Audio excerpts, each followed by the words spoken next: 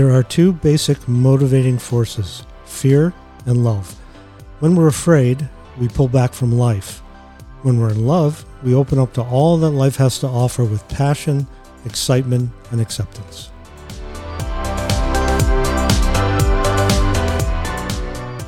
Coming to you from our studio in Santa Barbara, California, this is the Fear Me Out podcast. We're not your typical self-help program.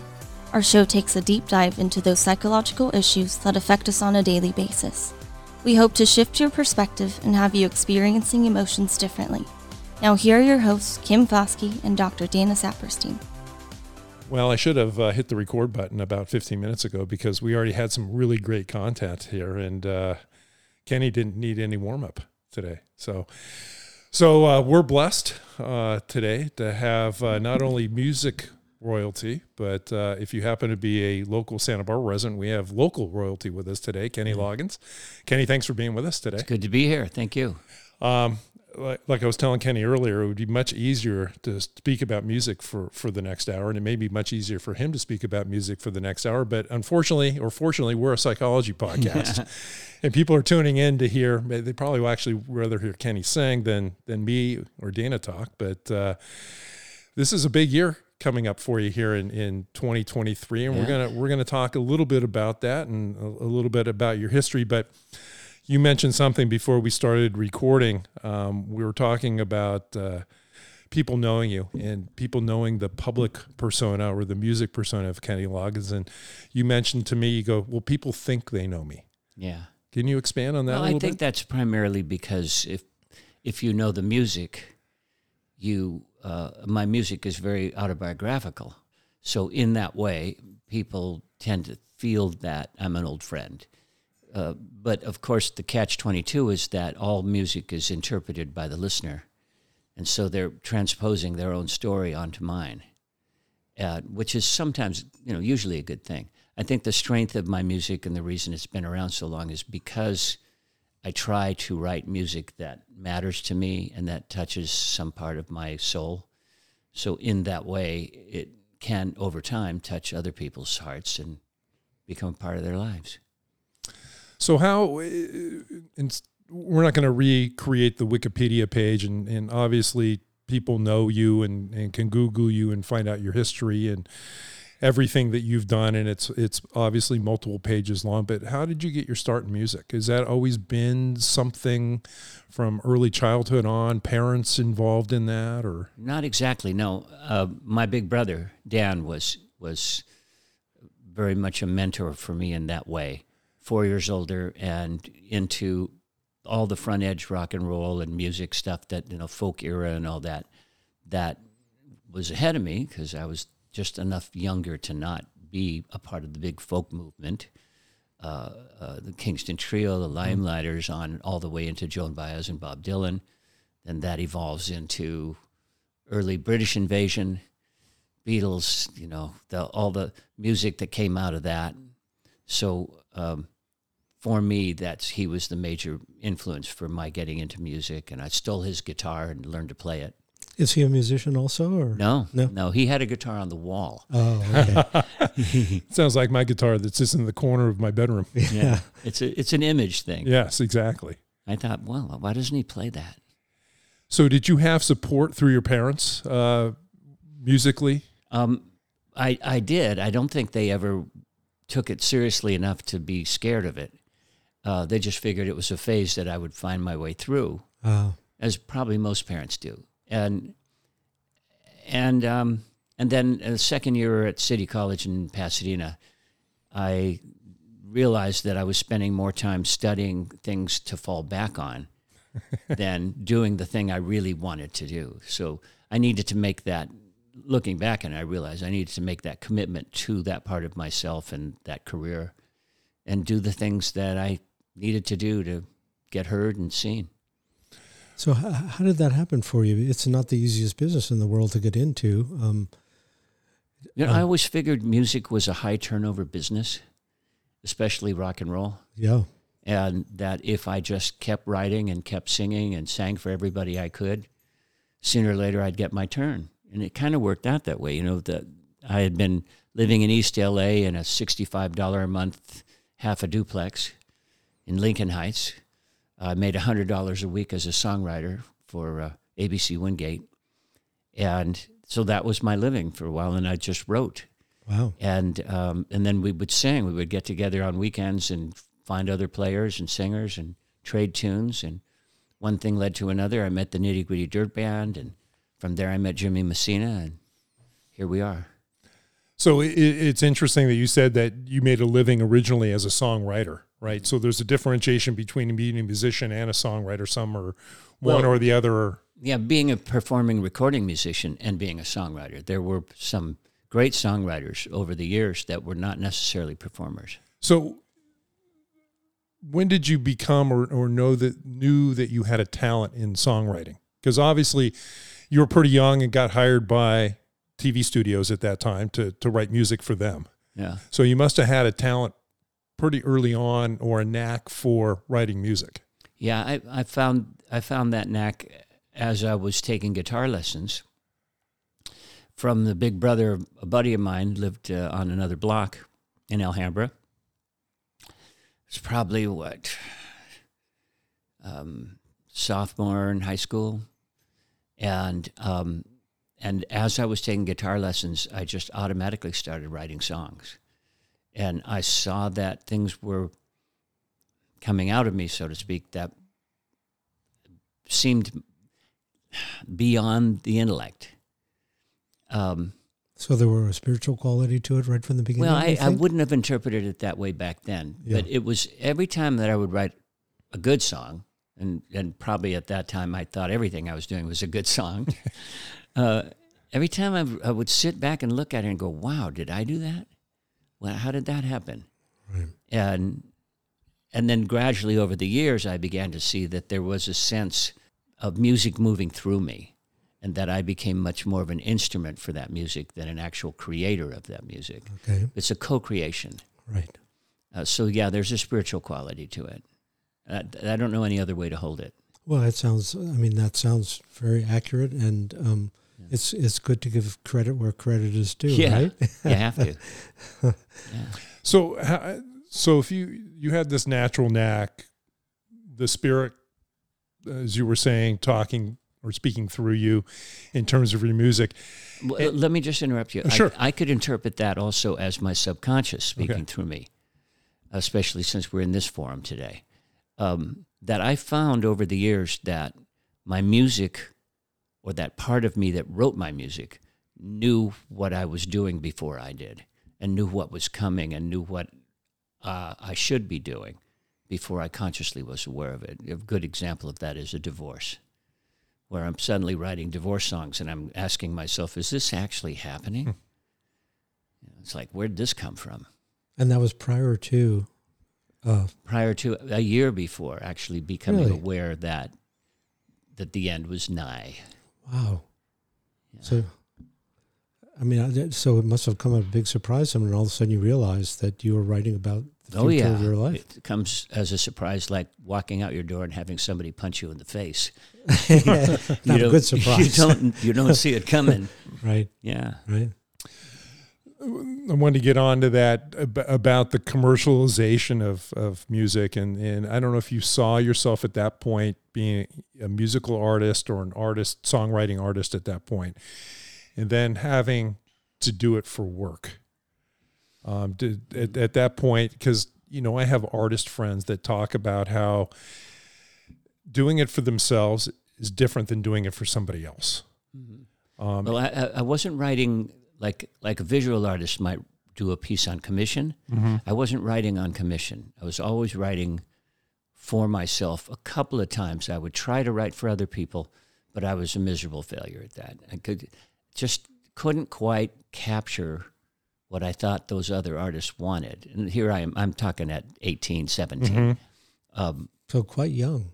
Yeah. Oh, yeah. At 17, I'm writing songs. I wrote Danny's song in House of Pooh Corner at 17.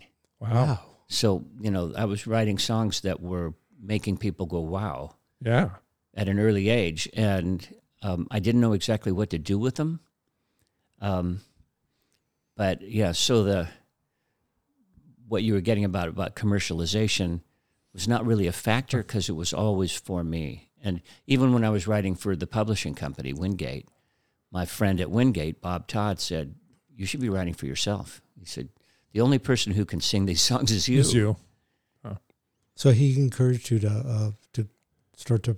encouraged me to move into recording. He hooked me up with a group called Gator Creek, and I sang my first version of Danny's song for Gator Creek and on Mercury. And then it wasn't long after that I met Messina. What age or what period in your professional development did you realize I can do this for a living? And maybe this is going to be sustainable, and maybe this isn't the backup plan. Maybe this is the plan for me. Well, my oldest boy, Crosby, here in town, he teases me that I taught him that don't have a backup plan. And I must have taught him that along the way. I don't recall it. but I said, he heard it at some point, right? If you really want to succeed at something and your heart is into it, and that's a big if, don't have a backup plan. You commit to it. And I think your chances of making it successful, whatever it is, are much better. And I think from my point of view, you've got to love what you're doing, because then it's never really work. And then just commit to it. Dana and I talk about not only with other guests, but we talk about in a book that we're authoring right now, the fear of success and the fear of failure. Mm-hmm. Obviously, they're two different things, and I'm assuming that you understand what either one of those. And so, was there a point in your career where you had the fear of success or fear of failure at all? Not consciously. Okay. I think being a performing artist was always my dream. You know, coming from being like a 9-year-old imitating Elvis Presley or whatever, it was just that thing that I wanted to do. Sounds like it was really very much a part of who you are as a person. Yeah. From a really young age. I mean, 9 years old. That's pretty good. That's an essential part of who I was.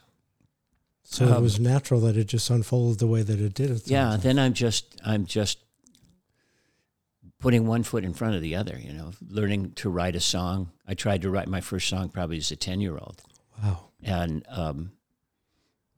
I don't remember whether I got anywhere, but that was the thing that was on my mind. I tried to form my first band when I was in 6th grade.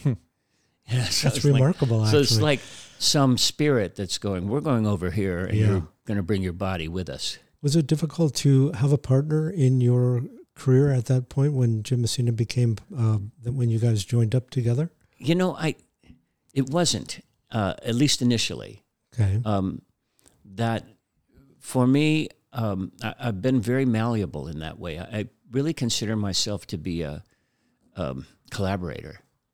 I did my early writing alone, but I think you have to earn your wings before somebody's going to let you in the living room to write with them. Mm-hmm. So I needed Danny's song, House of Pooh Corner era, to say, yeah, this is my credentials. I could do this.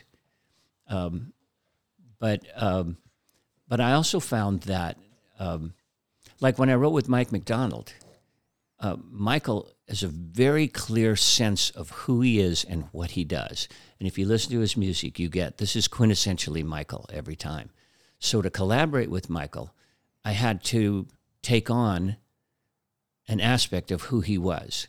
So I'm walking in the door being a reflection of who I think he is. So I'm not trying to impose Kenny Loggins on Mike McDonald. I'm trying to enhance the thing that is Mike McDonald. So as he's singing a melody, and when he stops, my imagination goes, what would Michael do? What do I hear him doing in this section? And then I sing that. It's usually a cappella, back to him. I say, what if we do this? What chord do you hear? I'll try this chord. And then we're off into the next section. So and I'm taking notes, and Michael's the kind of guy that hypnotizes himself when we're writing. So he doesn't remember what he's just done. So I had to have a cassette machine and record everything he did and everything we did, so that then the next day I would go through all those tapes and go, this part's really great, this part's really great. And then here we're searching for an hour, And then we hit that thing, and I put it all together. I take it back to him and say, here's what we got so far. And then we finish it. So do you think your intuition was a big part of how you were able to do what you just described in terms of feeling what the other person needed from you in a way? Empathy or intuition? Yeah. I think... Maybe both? It's an empathetic thing. I think it's both. It's an intuitive thing. The intuition, I think, comes in when I hear him. The first time I heard him on a Doobie Brothers record, said, I got to write with that guy. There's a part of me that goes, go there. So you just could feel the need to connect with him. Yeah, and then when we're in a writing situation, it's part empathy and part my own spirit, that even though I think I'm imitating or reflecting Mike McDonald, I'm really doing me. This is how I hear that. So I'm not completely a chameleon. I'm not completely absorbed in but collaboration requires two people unashamedly showing up to be 100% in the room. Not, I don't want to impose my thing onto you. My thing will come with me. I need to stay open to what's being done. And it sounds like you really enjoyed the connection. Yeah. When I was in like 7th grade, I read a book about George S. Kaufman. Do you know who that was? The title of the book was The Great Collaborator. And he created the Marx Brothers. That's right. He wrote a lot of Broadway plays from that era. Right. And he was the guy that taught Groucho Marx how to walk. Oh, yeah. And I'd seen some Marx Brothers stuff, but I just picked this book up out of nowhere. And to this day, I remember it. Yeah, I remember that a long time ago. Element of I'd probably never even heard the word collaboration before I read that book. And you were quite young when you read it. Yeah, it stayed with me. Which one of you guys was in Santa Barbara first, Messina, you, or McDonald? Me. You were here first and brought everybody else with you, right? Yeah, because I remember when everybody was living here. Yeah, in Santa Barbara has a force field all its own. People find it. Yeah. Is there an era in your musical career that stands out to you more than any other eras? I just finished writing my autobiography, and then I in going through all the past, and I was afraid to write one because I was pretty sure I didn't remember any of it. But gradually, doing homework and calling up old friends and, interviewing road managers and musicians, I pieced together these things, and then memories start to come. That I've been lucky that there have been like a number of what my collaborator called acts in my career, like a 3-act or 4-act career. The new Top Gun and the rebirth of Maverick has brought another era into my career. So when I first started writing and recording with Messina in 1971, my business manager said, well, you'll probably have 2 or 3 good years. So let's be careful how you spend, and let's build up some, financial resources for you for when this is over. And boy, that's faith. You got 3 good years in you. Well, it was pop music back then. Yeah, at that time, right? You're lucky if you get 3 good years. Yeah. And it just kind of kept going. How long were you guys together? Loggins and Messina had 6 years. Right. From 1971 to 1976.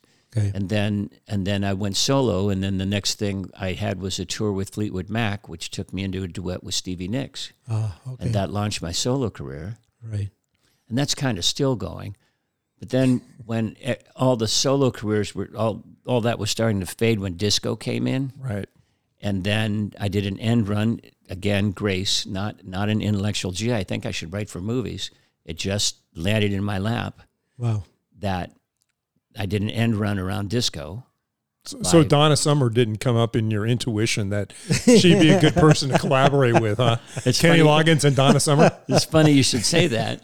I actually did Oh, did you? attempt a collaboration with her. We didn't get any music from it. You must have been vibing me right now or something. Yeah. How I came up with Donna Summer. Yeah. Yeah. Maybe the only disco person I could remember at this Exactly. point in my life. I That's toured with hysterical. Nile Rodgers for a while, of Okay. Chic. Uh-huh. He Right, I remember. created Right. Chic, Yeah. and he in his book he claims to have invented disco.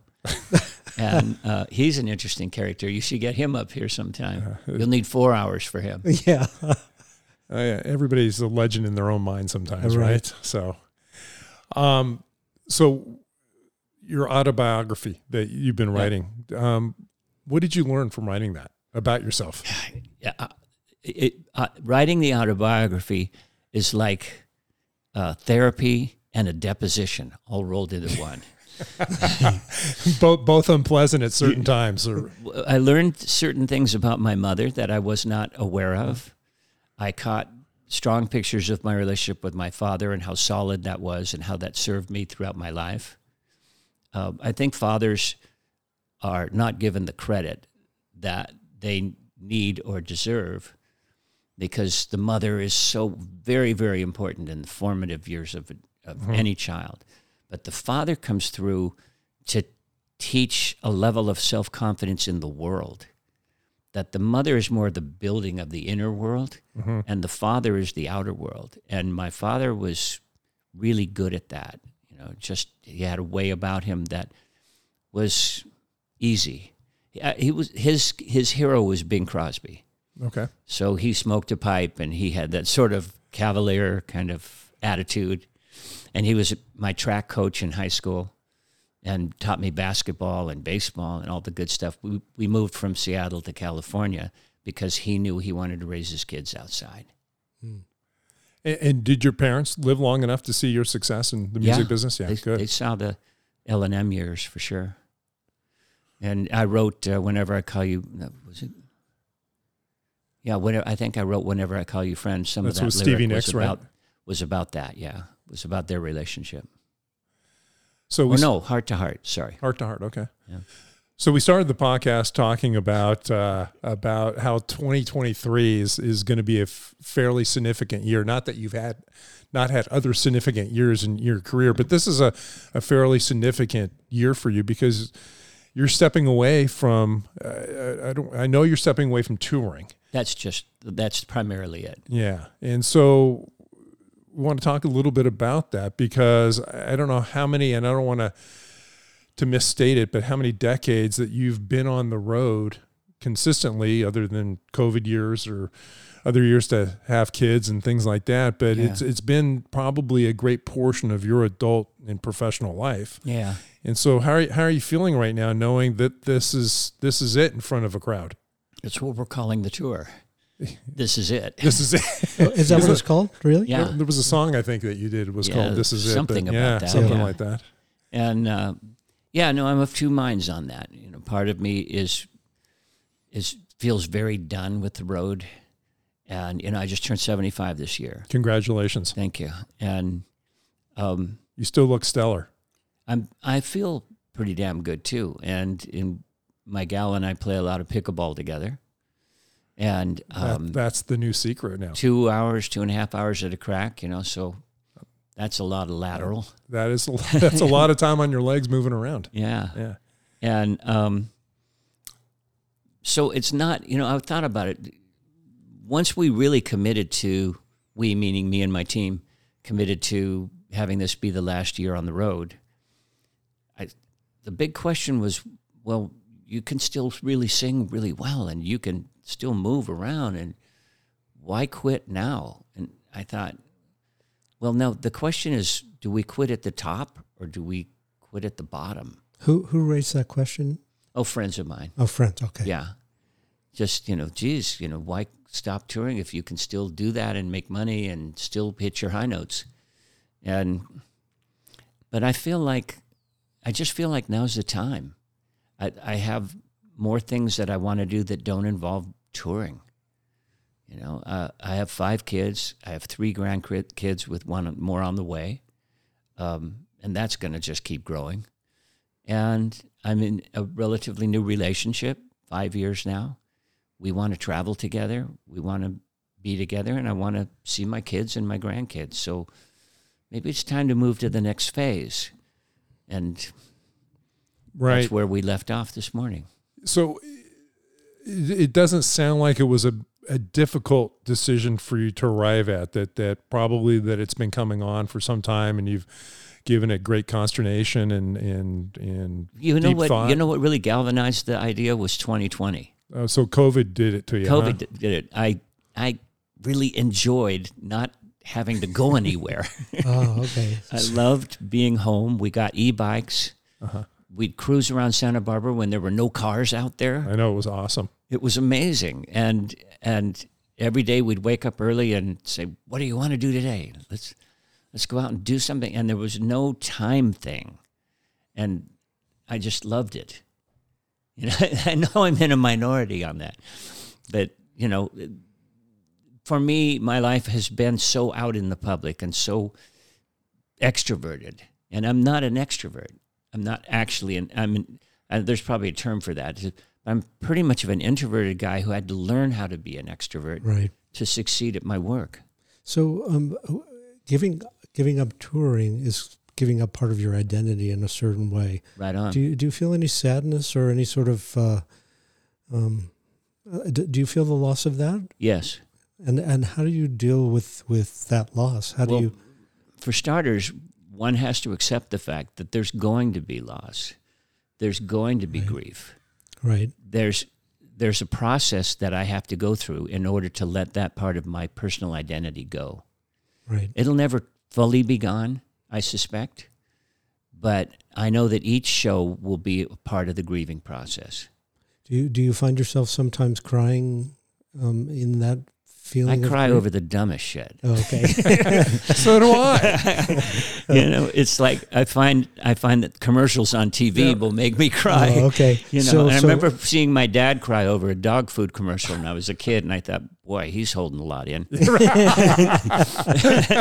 And now I am him. Now you're him. But I know what I'm holding in. I have to be in the process of letting this part of my career go. Right. You know, I always crack up when I think of show business people as entities that people emulate. Because anyone who needs the whole world to applaud for you is probably not the most secure person. No, I would say that's true. More than likely not. And you really need to know how they're voting and what they're doing. I don't know. It's like, well, we don't really know what's making showbiz people run. And I'd be one of them. And I was talking to one of my kids about that the other day, that this thing that has kept me running. I'm really not sure to this day exactly why. And a part of it is that I think it's my spirit that has wanted to do this. When I first met Jimmy Messina, he told me he'd been on the road for 6 years already. And I said, wow, I can't imagine being on the road that long. And now it's been 50-some. You know, there have been years where I've taken off for the birth of a child or a special period of my life that required that. But it's been a lot of road. Is there something in this last tour that you want to do or want to cement in your legacy at all? Or just going to go out there and play your music and let it ride? I was been working on the set list because I really wanted to try to encompass the whole career, but I can't play that long. there's a lot of songs. You've had a lot of decades. That'd be a long concert. It'd be a long concert. You know, I'm going to try and keep it under 2 hours. Okay. But I touch into a little L&M. I touch into the Celebrate Me Home era, on through the career, into the movies. And then I promised my fans publicly that I would do deep cuts. You know, so I'll go in a little deeper and do things that I haven't necessarily let myself do very often. Like a song like Keep the Fire, which is really well known, but I almost never performed it because it's difficult. But I have a great band this year, and a lot of good singers with me, so we'll be able to do those heavy vocal tunes too. Have you thought about the last show? Yeah. I don't know where your last stop is on the tour, but Take a guess. Santa Barbara? is it Santa Barbara? Yeah. Yeah. Yeah, good for you. Yeah. County Bowl. County Bowl. So have you thought about that, about what it's going to be like and what you may want to get out of it, and looking around and walking off stage for the last time?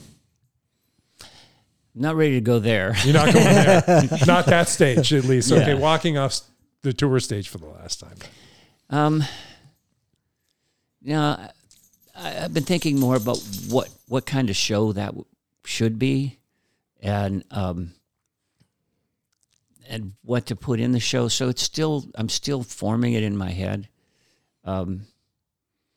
And there are guests. I would love for Michael McDonald to come join me on stage. We can do a few of the tunes we wrote together. What a Fool Believes, This Is It, Heart to Heart. I'm not sure where to go from there. I think it's forming. There's time. It won't be until November. So, Kenny, I would imagine when you're on stage performing that you must get an incredible endorphin rush from that feeling of really connecting with so many people and watching everybody really enjoying what it is that you're bringing to them. Yeah. I'm and assuming the truth that, is there's nothing like it. Yeah, I was assuming that it's just the Yeah. most amazing feeling, because when I watch people perform, I think, wow, that's got to feel so good. Yeah. So do you have ideas about how you might be able to generate some of that kind of feeling once you stop touring? Well, an idea that came to me during the response to the mudslides here in Montecito, when I was approached by some of the local kids who I'd been working with as a mentor to help create a show to raise money for first responders. And in the process, I discovered that I loved working with teenagers who would actually listen to me. Oh, there you as go. opposed to my own. You actually found some? You actually found some? So I found Good some for that- you. I don't know if that'll continue or not, but That's a brilliant solution. You know, I've enjoyed that also in my work with teenagers, having them actually be interested in what I might have to say. they look at you and listen as if you have something to say. Yeah, like my kids rolling their eyes. As long as right? you're not their, as long as you're not their parent, That's they're gonna right. listen to you. Exactly. Right. Yeah, and and my kids deal with the shadow, my shadow, Mm-hmm. and that's intimidating and a problem, as has been. But that said, working with youth, I'd mentioned this book I was reading when I first got here, called From Strength to Strength. Mm-hmm. And the idea is that as we get older, our brains change and we become more the depository of information versus the creators of information. And not that we can't create something. Some of us do continue to go on into that. And the ones that do win a Nobel Peace Prize. but those are fewer numbers. And that reason, therefore, mentorship becomes more viable, more logical, because I know a shitload about making music and making records and the business, and I'm kind of okay with talking to young people who I feel maybe are headed there. We were talking about intuition a minute ago. I get an intuitive on somebody. I think this person's really headed for show business in one way or another, and I'd love to help. You've also been incredibly active in the community here in terms of being really a generous person with certain organizations. How did that start for you? I think you're talking about Unity, right? Yes, and the Shelter Box. I know that you. Oh, but Shelter Box I'm more a donor than a founder. Okay. Except I did see a clip of Kenny recently. I think there was a Shelter Box fundraiser, and I was thinking about this when he said, well, people said you shouldn't quit because you still hit the high notes. And I saw somebody had posted a snippet from their iPhone of you singing. I'm like, God, he still got it. Yeah, so I probably would have been one of those people saying, no, man, you got a couple more years to keep going, Kenny. Keep going, man. Don't quit now. Don't quit now. Didn't Sinatra die on stage? Right. Exactly. I don't think he did. So sorry, I didn't. Perfect time to interject that. But. Definitely derailed the conversation. I'm just curious about your philanthropic. Oh, right. Yeah, that I got into Unity when it was called the Council of Christmas Cheer. Right. In I think late 70s. and when I met Barbara Tellefson, who was running the council at that time. And I had been, each Christmas, I had been upping the ante. I started off by going to a local club and asking the owner to make entrance into the club that night be a toy. And we would gather all these toys, and then I would take them to Toys for Tots. And then one thing led to another. I did a couple clubs one Christmas season, and then I decided that I would do some grandstandy thing and have two bands alternating between all the clubs in town, and I would try to play every performance venue in town on one night. I didn't get out of there till like 1 a.m. And Barbara came to me and said, "Do you know where the money goes when you do this stuff? Do you follow the money? Do you follow the toys?" And I said, "No, honestly, I don't. I leave that to others." And she said, "Well, let me show you something." And she showed me what she was doing with the Council of Christmas Cheer, the storage, what do you call those things? Like a big trailer. Right.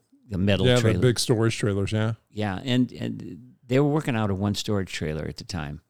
And I thought, this is exactly what I was hoping for. It's an organization that feeds clothing, books and toys for children. It was pretty much a one-stop shopping thing for me. And I thought, I want to help develop this. So I took the idea to Bob Smith at KEYT. And Bob said, "I love it. Let's do a telethon." And from that point on, it just grew. So then I found myself just stuck in this this thing that I'd created. And I said, okay, I might as well make the best of it. I got to show up and see what happens.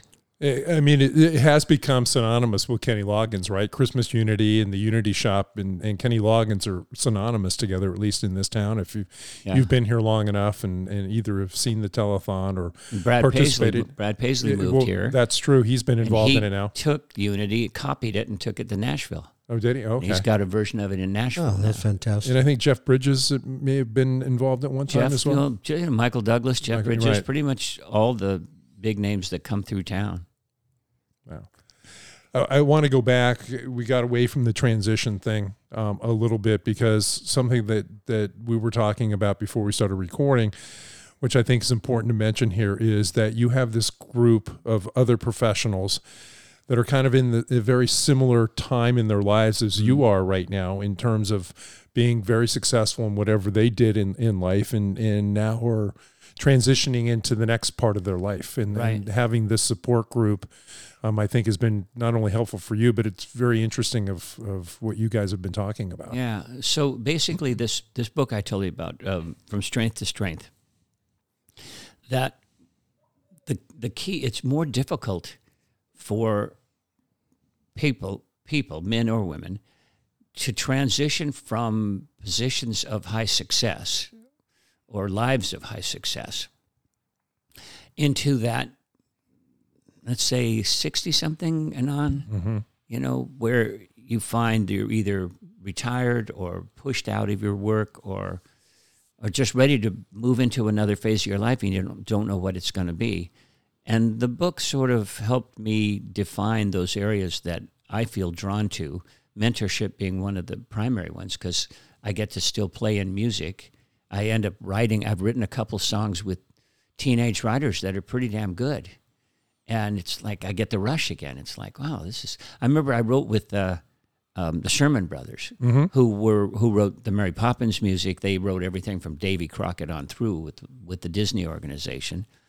And I got to write for the Tigger movie, a woman working in the music division of Disney named Bambi. Go figure, right? Yeah, go figure. I think she was born for the job. Yeah, I was going to say. She thought, wait a minute, the Sherman Brothers wrote the original Winnie the Pooh movie music, but Kenny Loggins wrote the Winnie the Pooh song. So let's get them together to write music for the Tigger movie. Wow. And so we came together, saw a screening of the Tigger movie. We wrote together. And these were two gentlemen, one of which was in his 80s. The other was probably late 70s. When I saw a documentary on the Sherman Brothers, you would have never have thought they were songwriters just by their appearance and they were Tin Pan Alley, old school. Exactly. Yeah. You know, when we saw the Tigger movie and I had signed on to sing the theme to this movie, whatever we write, and Richard Sherman goes to the piano and starts going, do me, do me, do me, do me, do me, do me. I'm Tigger, I'm Bunny, Butsy, Tigger. And I said, I'm probably not going to be able to sing that. Yeah, let's stop right here. Let's stop here and start over. So he turns to me and says, well, what would you do? So I just seen the movie. I don't like pop songs out like that. Like I want to sit with it, write ideas down. But I just seen, it was not Sleepless in Seattle, but was one of those movies from that era where Harry Nilsson's music was the theme music to the movie. And I thought, well, something like a Nilsson song. So I just sort of made this thing up in the spur of the moment that became the verse. And we just worked, and Richard turns to me and goes, you're good. You're really good. It's classic.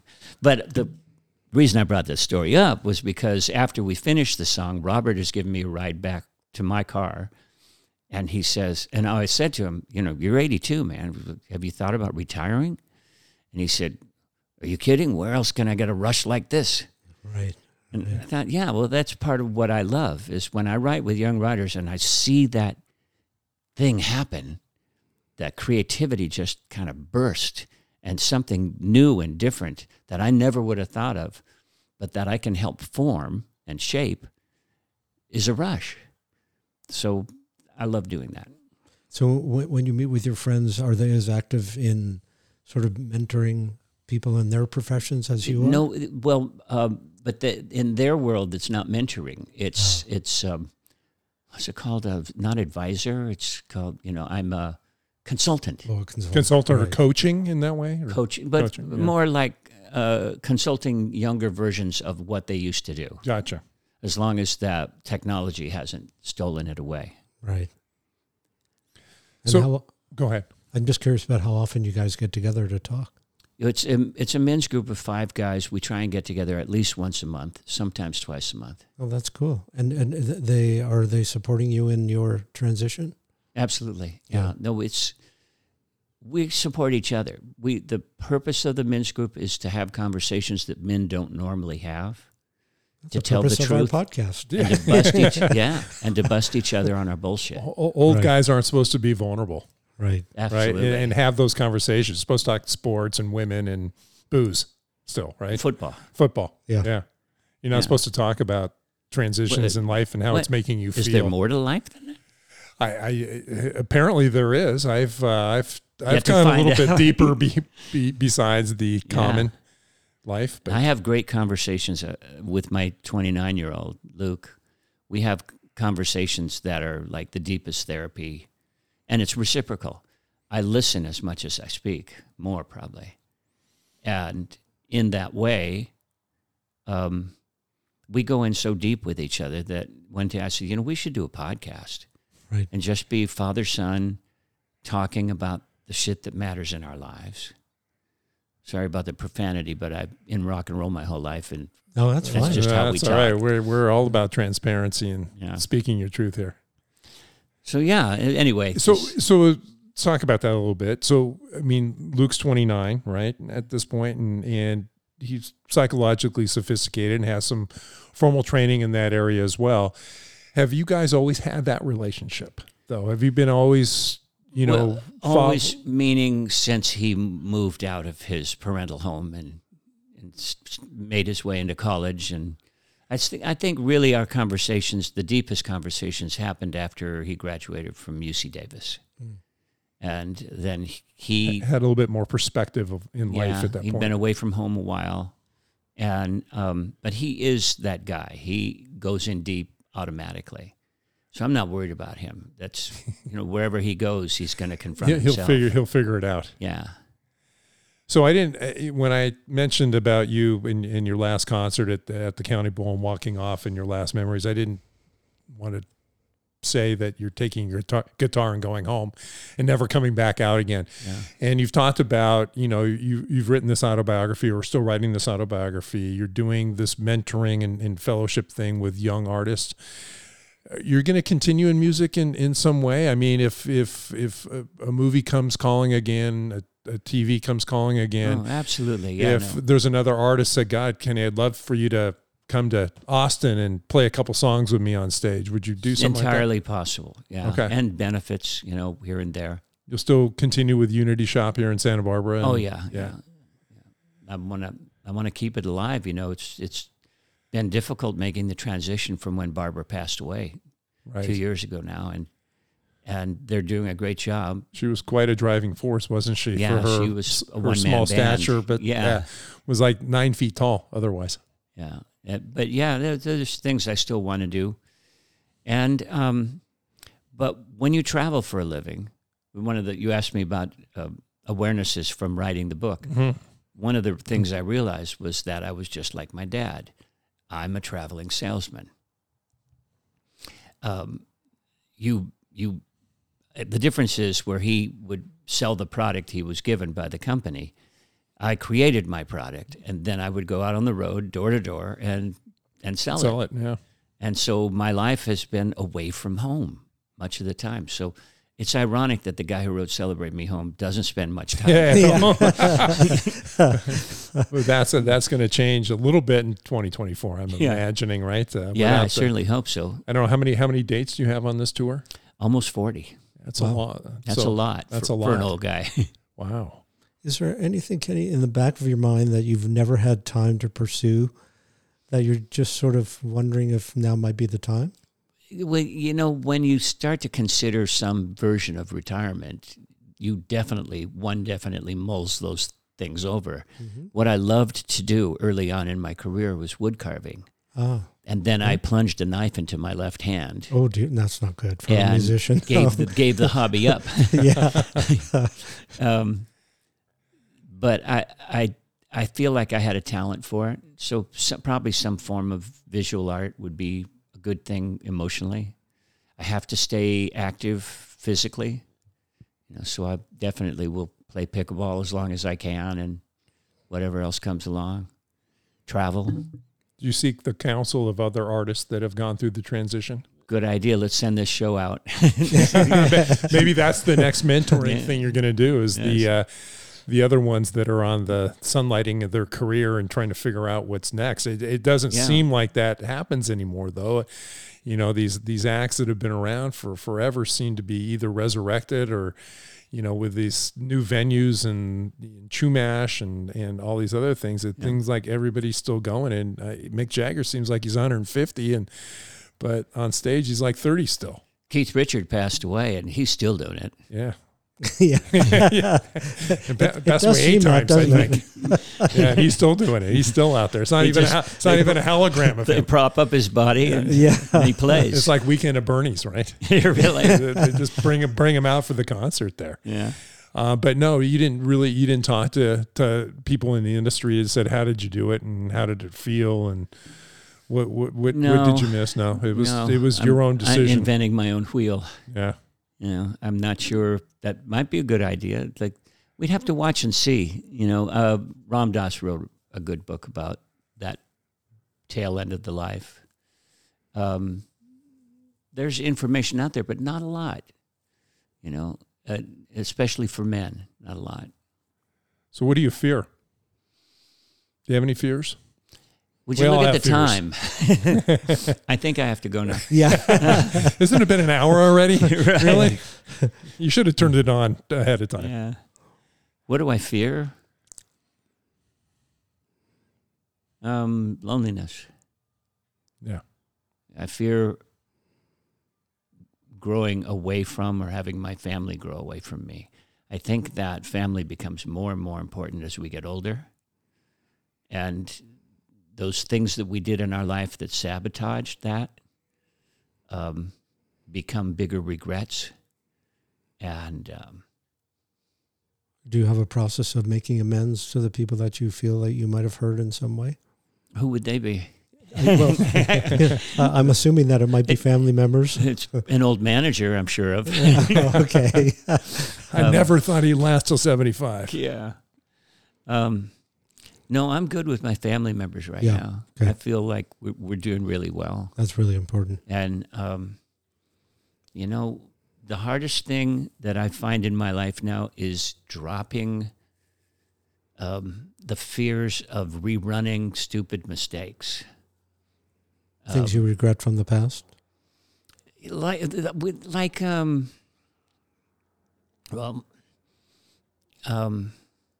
Relationships like marriages that didn't go well for one reason or another. Mm-hmm. And I definitely try to make sure that I'm on good speaking terms with my exes. And I just actually have had an amazing experience reconnecting with my 25-year-old. Hannah has, I'll have to ask her permission after we do this, but I'll give it to you now. And if we can use it, it's good stuff. Yeah, please. My daughter has transitioned into being a man, into being a boy, 25-year-old man. Okay. And in the process of that transition, we've re-met in a new way, and he is completely different. Wow. There's just a level of maturity and groundedness and joy that I never saw in Hannah.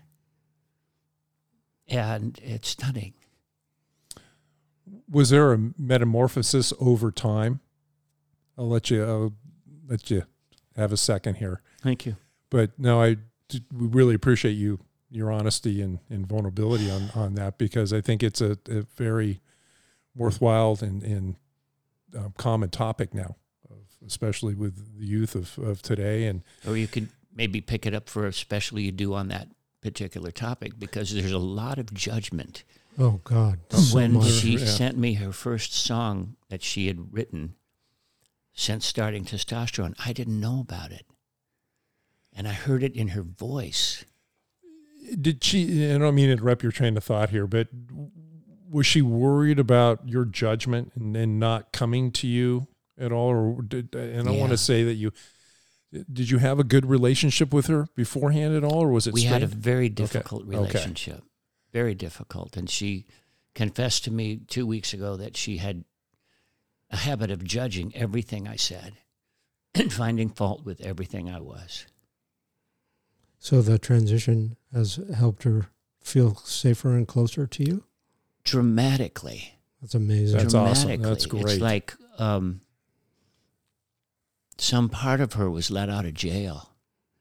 And what I heard in that song was that even though the voice was lower, it was still her. Mm. So it sounds like you're incredibly proud of her and feel really grateful for the connection that's developing. I am, because, one of the things I've tried to teach my kids is to follow your heart. And she's the most courageous of them all. Is she your only daughter? Or he is the most courageous. Yeah, sorry. Is he your own? Well, it was. It's a hard question to ask, I guess. Yeah, right. I know, it's a hard pronoun to deal with. Yeah. I told him recently, I'll just say him from now on for the sake of this dialogue. Yeah, I'm sorry for that mistake. I said, I haven't lost a daughter. I've gained a son, which is the old thing that people would say at weddings. Right. Right. But we both cracked up because it's way more appropriate now. It's made more real. Well, and she's wedded to herself, maybe to himself for the first time. Yeah. Yeah. In a way that was there's a probably level of, like I said, there's a center there. There's somebody there now that was never there before. And he's amazing. And I have this incredibly rich, honest, there's nothing I'm afraid of saying now. I can be myself, and he's totally there with me. And he responds 110% back. And because of that level of honesty, we now have a awareness of our love for each other that we've never had before. So, yeah. Well, all the more reason to spend time with your family, right? I'm sorry? All the more reason to spend time with your family. Yeah, absolutely. This is one more door opening that I definitely don't want to let close. Yeah. I enjoy our conversations, just like I enjoy with Luke, and just like my older three. Each one of them has something that I cherish.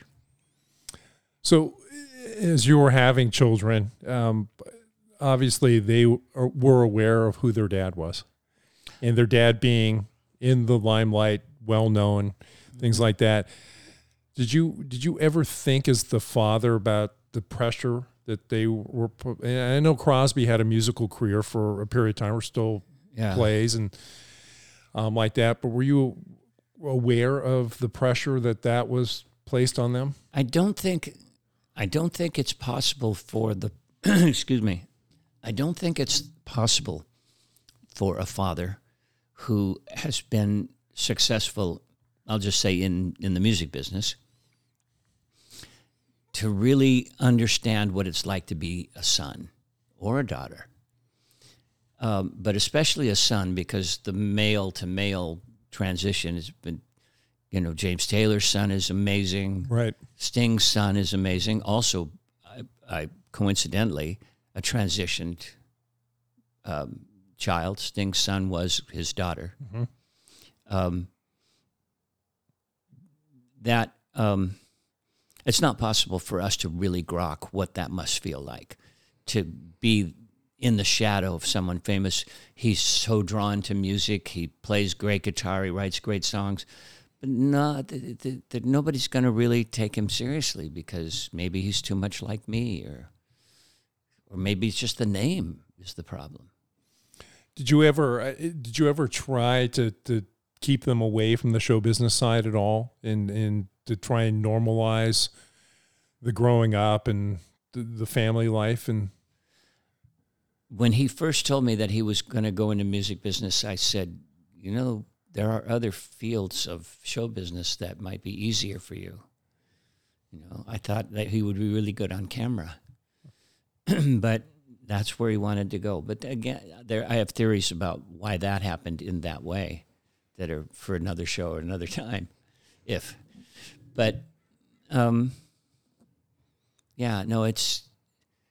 I watched him struggle at it. He really made a commitment to making a go of it.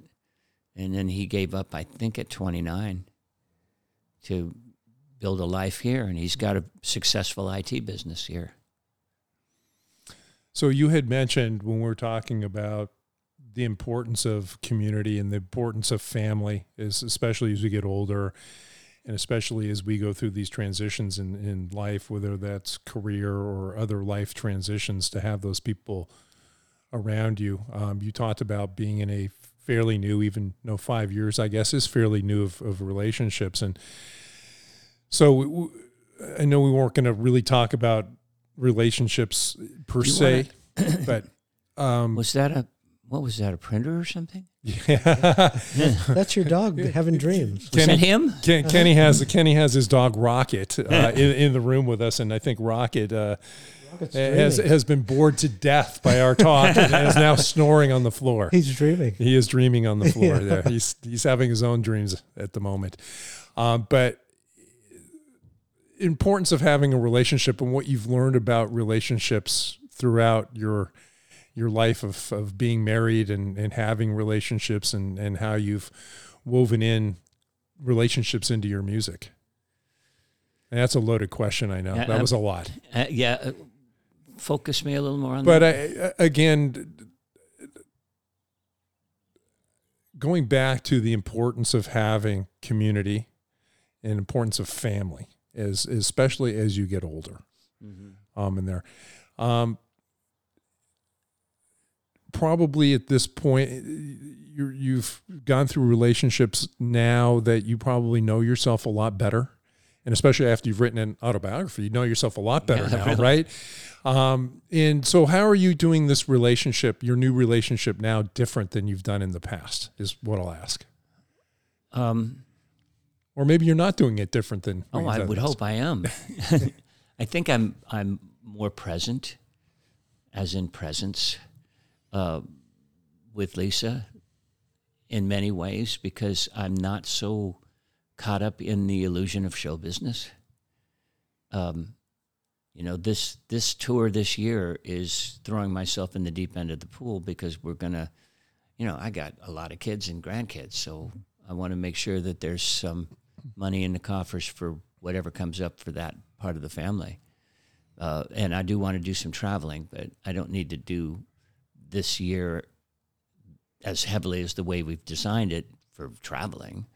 But yeah, I want to be present. I want to enjoy this love affair, this third chance I've been given to not blow it. And I hope she's listening to this. Yeah, now it's recorded, so you can't blow it. Right? She's going to bring it back to you. As we kind of close out this hour, and again, really appreciate transparency and vulnerability, and I'm sure, like we talked about before, that somebody's hearing something that you said that resonates in their life, and appreciate how you're dealing with it or how you said it. As you start to exit the music career, and as we start getting older and our runway gets shorter, what do you hope to be remembered for? Well, obviously the music, I think will haunt my kids for years to come. I hope it haunts them in a good way, because it's really lovely. It'll be in both ways, I'm sure. Yeah. But, I recorded about 3 songs for children and parents, 3 albums rather, for children and parents, Return to Pooh Corner being the first one. And so that goes generation to generation. So that music will probably hang around. Years ago, I was asked that question, and they said, "What do you want on your epitaph?" And I said, "He told the truth." That has been my primary goal with my lyrics and my music, is been that somebody can listen to it and go, that's the truth. I like that. Yeah. Again, we just want to express our gratitude for your willingness to give us your time. It's so refreshing that your humility comes through loud and clear. We've had a couple other famous people that have come to see us, and they haven't been quite as humble as you. Thank you. Yeah, it's been a pleasure, really. It must be the musicians, because Glenn Phillips is a friend of the podcast, and Glenn's been in here, and we're cut from the same cloth. Yeah, you're cut from the same cloth, and still just like you, it was a lovely conversation. Yeah, he's a terrific guy, and very in depth, in that way, and none of the showbiz shtick. Well, it's because the kind of music that we write is introspective. Right. So you spend most of your career looking inward. That's where the good songs are hiding. I'm going to close it right there, because I think Kenny framed it perfectly, that everything is within there. So, Kenny, thanks for being here. Appreciate it. And best of luck on 2023 and the tour, and look forward to seeing you at the County Bowl in the last show. All right. Thank you. We'll see you there. All right. Take care. Bye. We appreciate our listeners and are interested in your comments and suggestions. Feel free to email us at fearmeoutpodcast@gmail.com. If you are interested in becoming a sponsor for this podcast, please email us at fearmeoutpodcast@gmail.com. Thank you for listening. See you next time.